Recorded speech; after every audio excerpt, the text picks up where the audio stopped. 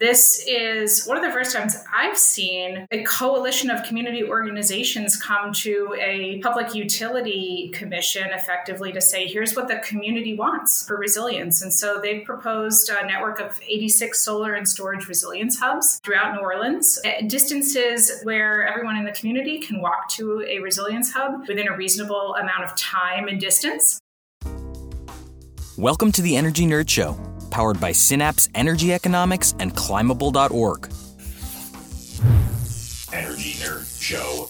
Hey, welcome to the Energy Nerd Show. This show by nerds, for nerds, about energy. I'm Bruce. I'm Jeannie. I'm thrilled to introduce Jen Kelly, a returning guest from Synapse Energy Economics. Hi, Jen. Hi, Jen. Hey, thanks for having me again. Well, we're glad you're here. And our topic for today is the grid of the future and the role of resilience. Yeah, so for the last couple of years, I've been working more heavily on, I guess, what I thought at the time was the intersection of resilience and equity, though I think as I've gotten a lot deeper into it, I realized that resilience is equity and equity is resilience. And most recently, really seeing some interesting progress in terms of networked resilience, or resilience hubs, I guess some people call them. So I'll just share my screen to show. This is an image from New Orleans. And what really is kind of transitional here, a couple things. This is one of the first times I've seen a coalition of community organizations come to a public utility commission effectively to say, here's what the community wants for resilience. And so they've proposed a network of 86 solar and storage resilience hubs throughout New Orleans, at distances where everyone in the community can walk to a resilience hub within a reasonable amount of time and distance. And what you see here is the mix of resilience hubs, 70 neighborhood level resilience hubs, central hubs for organization, distribution hubs, healthcare hubs, senior living hubs, and deployable battery warehouse that would serve individuals who need more support. So it's pretty exciting to start to see some of these concepts, especially in areas that have been really hard hit. And we know New Orleans has been really hard hit by weather lately. That is great. It's really exciting to see a place commit in such a widespread way, to serve the whole community. I think that's the ideal approach. What was your involvement in the work in New Orleans? I was working for a consumer organization that was looking out for consumers. And basically what they wanted me to do was to review two very different proposals, one from a utility and one from a community coalition, and make recommendations about what the community should do moving forward. And what we saw, again, which I think is really striking, and I think we've seen it in a number of places now, sometimes what the community wants isn't necessarily what the utility proposes. And there are key differences in terms of what communities' priorities are and why. And so this was the clearest example I've seen, since there were two different proposals submitted, of that striking difference. So I definitely want to hear how that turned out. But first, are there any hallmarks of the utility proposals that are common across utilities? Or can you talk about the incentives or the positions that seem common among utilities? Yeah, I think it's not unlike a lot of utility proposals in general. I mean, their focus is to strengthen the grid as a whole. They are focused on bringing the grid up so that everybody can be served and served in a reasonable and meaningful way. There's more focus on equity, and with that focus on equity, we are certainly seeing areas within that network that haven't been served as well as others. So I don't think we're there in terms of equity, but that's their ultimate goal. And I think what we see from communities is this larger focus on specific facilities that might have a particular community function, either a critical facility or a community-related facility. And we see the recognition from communities that in certain areas, they know the grid is going to go down. And I think New Orleans is a great example of this. They know the grid is going to go down, and they want a service that provides support when the grid is not there, recognizing that there isn't really a way to make the grid perfect and survive all of the kind of events that they're going to be experiencing. A couple of questions around that. The utility proposal and the community proposal, who are they made to? Is this a state commission or a New Orleans municipal government? And which one did you like or recommend, and how are things turning out? All those are kind of bundled into the big questions.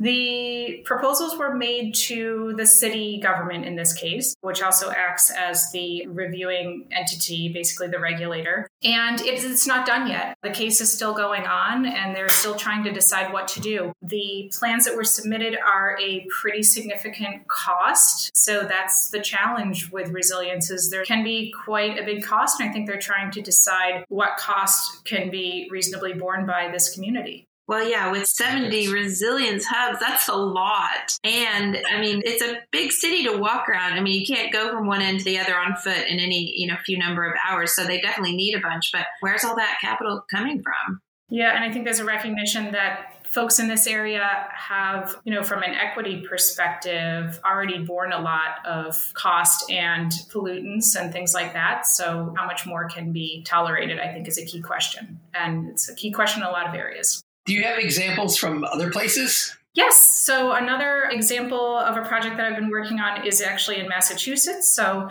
a bit of a different scenario, but not dissimilar in that Chelsea, Massachusetts is an environmental justice community. And they are at the beginning of a similar process where they want to have a network of microgrids throughout their community on facilities that they consider to be critical. And they're currently in phase 1 with 3 buildings involved, but they're definitely looking toward future phases that would add more buildings to that network. So it's quite similar where the microgrids are not necessarily next to one another, right? I think you see them spread out here throughout the community, but coordinated in a way that I think one of the key things with these resilience hubs is the outreach piece, right?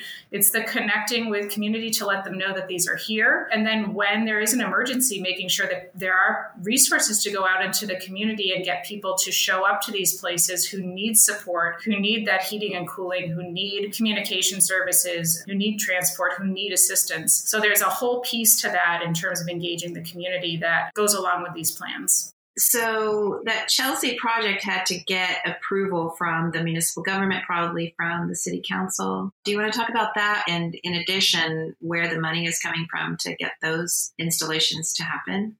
I think with these kind of projects, there are certainly a lot of stakeholders and a lot of coordination. And that just in a lot of cases makes the project so much better as well, both the design and the implementation. The money for Chelsea and also in New Orleans would come from multiple different sources. Right now, a lot of these resilience hubs are supported by kind of a patchwork of grant funding and various different funding sources, and contemplating, I think in numerous cases, a role of utility ratepayer funds as well. So that's kind of all in the works. Ratepayer funds is more so in the works in New Orleans than it was in Chelsea, but it's many different funding sources in most cases. Are there Inflation Reduction Act funds or programs to support these kind of projects? Yes. So there's formula grant funding through 40101D. Planning for that is underway, and I've been working with at least one state on that. One of the challenges there is it's not a huge amount of money, so you have to really think carefully about what your priorities are, I think, in that case. But yes, there's definitely additional funding through federal funds at this point for resilience in general, all different kinds of resilience projects. What else is going on with microgrids and resilience?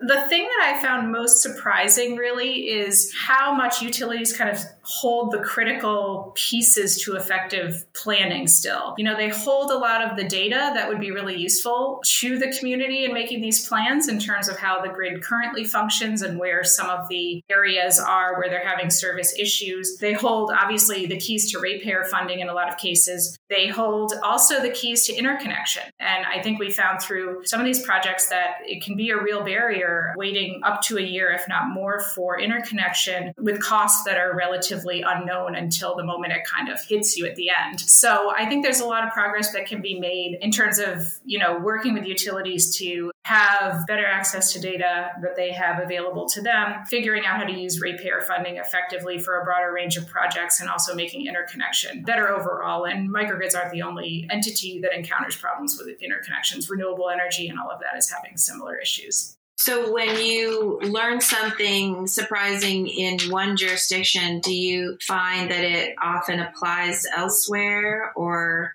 how do you connect these projects in your mind that are kind of all over the place? Yeah, I think there are a lot of connections, but I will say that each area is struggling with resilience at different levels. And I mean, I know we talked about Massachusetts versus Louisiana. I mean, there's definitely very different threats and threat levels. I've also done some work in Puerto Rico, and we know how hard Puerto Rico's been hit in the recent past. So, I think every community, the basis of how recently they've experienced a significant event and how significant that event was, definitely forms the context and the background for the plan that they're going to be able to support and how urgent that plan needs to be. So I do think we see differences, but throughout, I think a lot of communities are looking to augment utility investments that have been predominantly, wires and poles and substations, feeders, that kind of thing, with these distributed resilience hubs that combine solar with storage. Like in Texas, you did a project there, you finished it a year ago. It was kind of a response to that superstorm. Any lessons learned from that? What were your takeaways? Yeah, I mean, Texas added a whole new threat, right? It added the winter element. I think we've been seeing water and we've been seeing summer heat, but Texas added the whole, winter freeze scenario that was new for them and completely unexpected. So yeah, I mean, I think Texas, it was the same thing. There was a newfound level of urgency after that tragic situation happened and a real attention to all the solutions, right, that could be brought to the table to address resilience in Texas. So what are the performance metrics? If you want to understand how a grid is doing now or in the future, how would you measure it or think about it?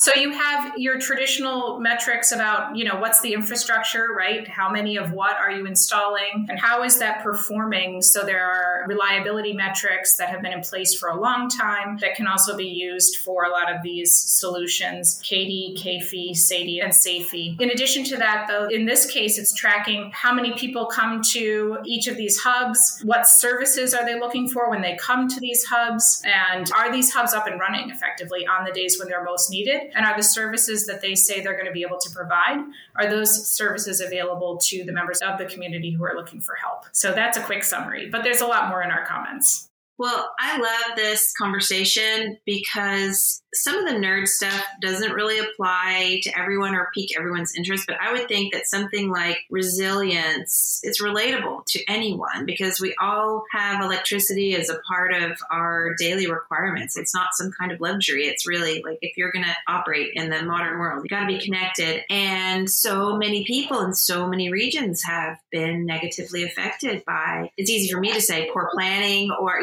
like I'm from Texas. Of course, no one wanted to spend the extra money to guard against freezing temperatures that were very unexpected, but then big problems emerged. But I think everyone can kind of connect to some story of these big problems, that have been happening. And so I'm really glad the resilience conversation is kind of happening in a lot of places. Yeah, I think it's important to people and in ways that they don't even realize. I mean, a lot of people do have backup generators. This is not dissimilar to that. And they think about, what their plan is when they're in some kind of an emergency. So this is not dissimilar to that, but it's, more a plan for the community and neighborhoods as a whole than it is for any one individual. So these are examples of service to a broader group of people than one at a time.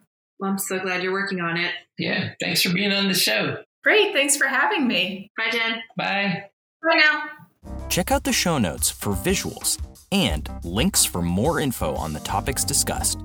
You can find the Energy Nerd Show on social media pretty much everywhere at Energy Nerd Show or on our website at energynerdshow.com.